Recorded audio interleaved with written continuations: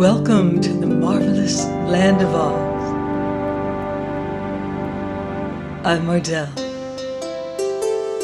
and here is a wonderful new Oz book I know you're going to enjoy. Ozma of Oz by L. Frank Baum.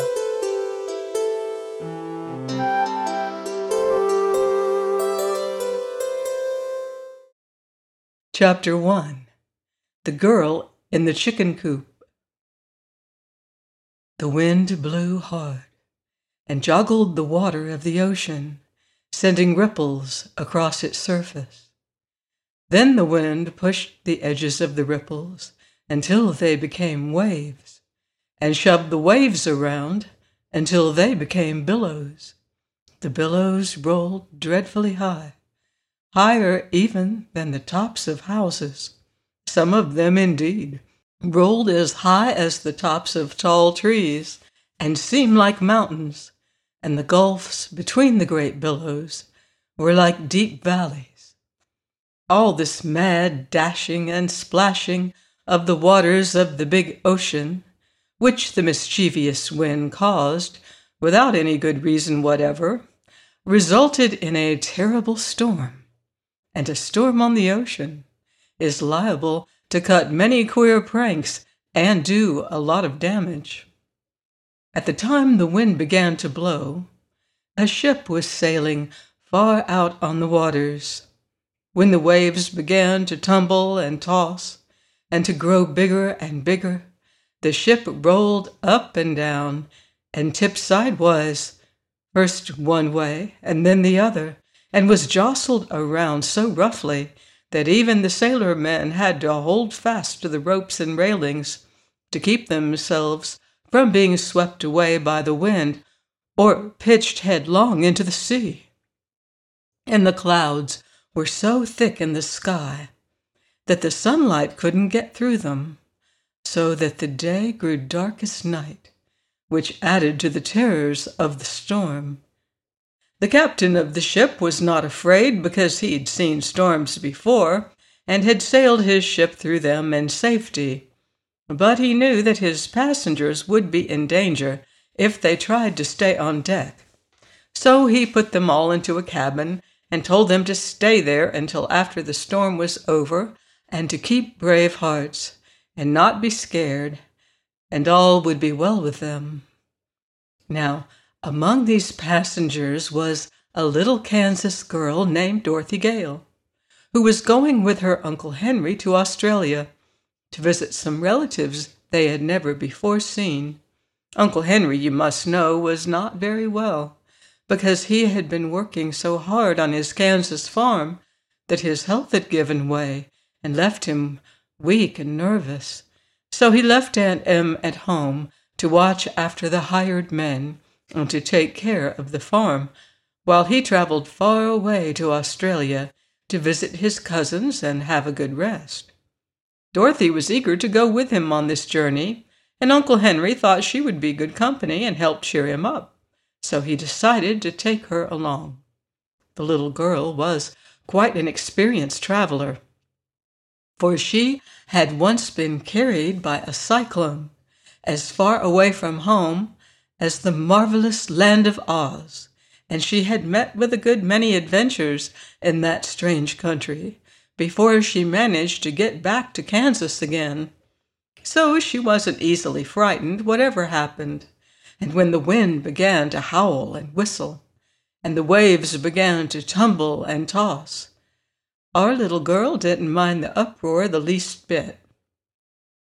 "Of course, we'll have to stay in the cabin," she said to Uncle Henry and the other passengers, "and keep as quiet as possible until the storm is over, for the captain says if we go on deck, we may be blown overboard."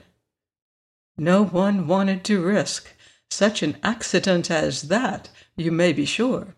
So all the passengers stayed huddled up in the dark cabin, listening to the shriek of the storm and the creaking of the masts and rigging, and trying to keep from bumping into one another when the ship tipped sidewise.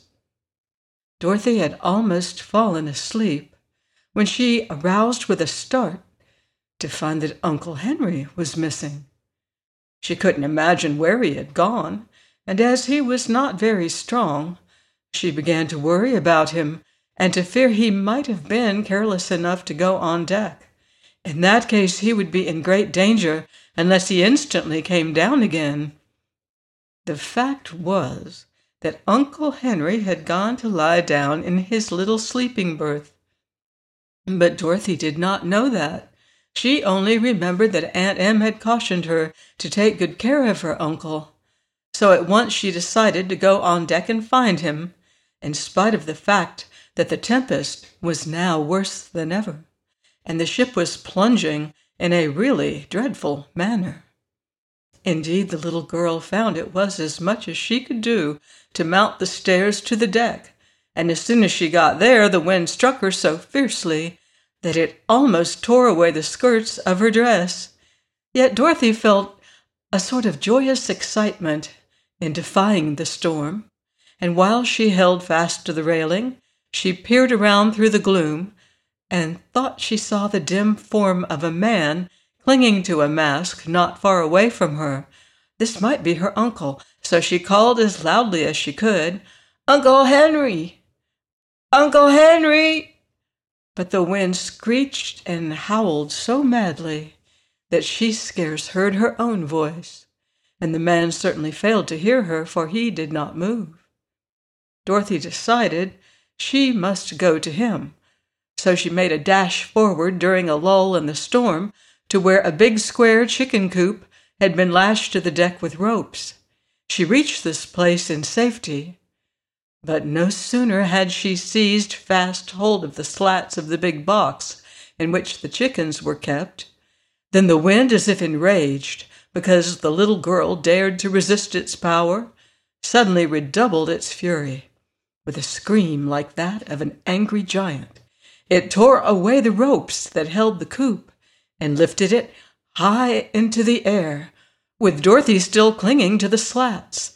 Around and over it whirled this way and that, and a few moments later the chicken coop dropped far away into the sea, where the big waves caught it and slid it uphill to a foaming crest, and then downhill into a deep valley, as if it were nothing more than a plaything to keep them amused. Dorothy had a good ducking, you may be sure, but she didn't lose her presence of mind even for a second. She kept tight hold of the stout slats, and as soon as she could get the water out of her eyes, she saw that the wind had ripped the cover from the coop, and the poor chickens were fluttering away in every direction, being blown by the wind until they looked like feather dusters without handles. The bottom of the coop was made of thick boards, so Dorothy found she was clinging to a sort of raft, with sides of slats, which readily bore up her weight. After coughing the water out of her throat and getting her breath again, she managed to climb over the slats and stand upon the firm wooden bottom of the coop, which supported her easily enough. "Why, I've got a ship of my own," she thought, more amused than frightened at her sudden change of condition. And then, as the coop climbed up to the top of a big wave, she looked eagerly around for the ship from which she had been blown. It was far, far away by this time. Perhaps no one on board had yet missed her, or knew of her strange adventure. Down into a valley between the waves the coop swept her, and when she climbed another crest, the ship looked like a toy boat. It was such a long way off. Soon it had disappeared into the gloom, and then Dorothy gave a sigh of regret at parting with Uncle Henry, and began to wonder what was going to happen to her next. Just now she was tossing on the bottom of a big ocean, with nothing to keep her afloat but a miserable wooden hen coop that had a plank bottom and slatted sides, through which the water constantly splashed and wetted her through to the skin. And there was nothing to eat when she became hungry, as she was sure to do before long, and no fresh water to drink, and no dry clothes to put on.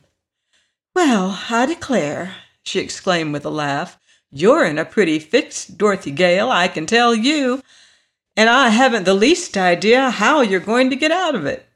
As if to add to her troubles, the night was now creeping on, and the gray clouds overhead changed to inky blackness. But the wind, as if satisfied at last with its mischievous pranks, stopped blowing this ocean and hurried away to another part of the world to blow something else, so that the waves, not being joggled any more, began to quiet down and behave themselves. It was lucky for Dorothy, I think, that the storm subsided. Otherwise, brave though she was, I fear she might have perished. Many children, in her place, would have wept and given way to despair. But because Dorothy had encountered so many adventures and come safely through them, it did not occur to her at this time to be especially afraid.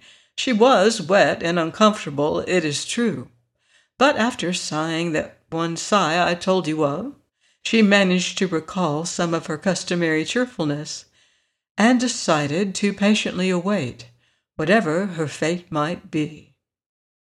By and by, the black clouds rolled away and showed a blue sky overhead, with the silver moon shining sweetly in the middle of it, and little stars winking merrily at Dorothy when she looked their way. The coop did not toss around any more, but rode the waves more gently, almost like a cradle rocking, so that the floor upon which Dorothy stood was no longer swept by water coming through the slats. Seeing this, and being quite exhausted by the excitement of the past few hours, the little girl decided that sleep would be the best thing to restore her strength, and the easiest way in which she could pass the time. The floor was damp, and she herself was wringing wet, but fortunately this was a warm climate, and she did not feel at all cold. So she sat down in a corner of the coop, leaned her back against the slats, nodded at the friendly stars, before she closed her eyes, and was asleep in half a minute. Dorothy is very brave, but she's also very lost. I wonder where she will wash up. Please join me next week on the marvelous Land of Oz, and we'll find out. Goodbye for now. See you in Oz.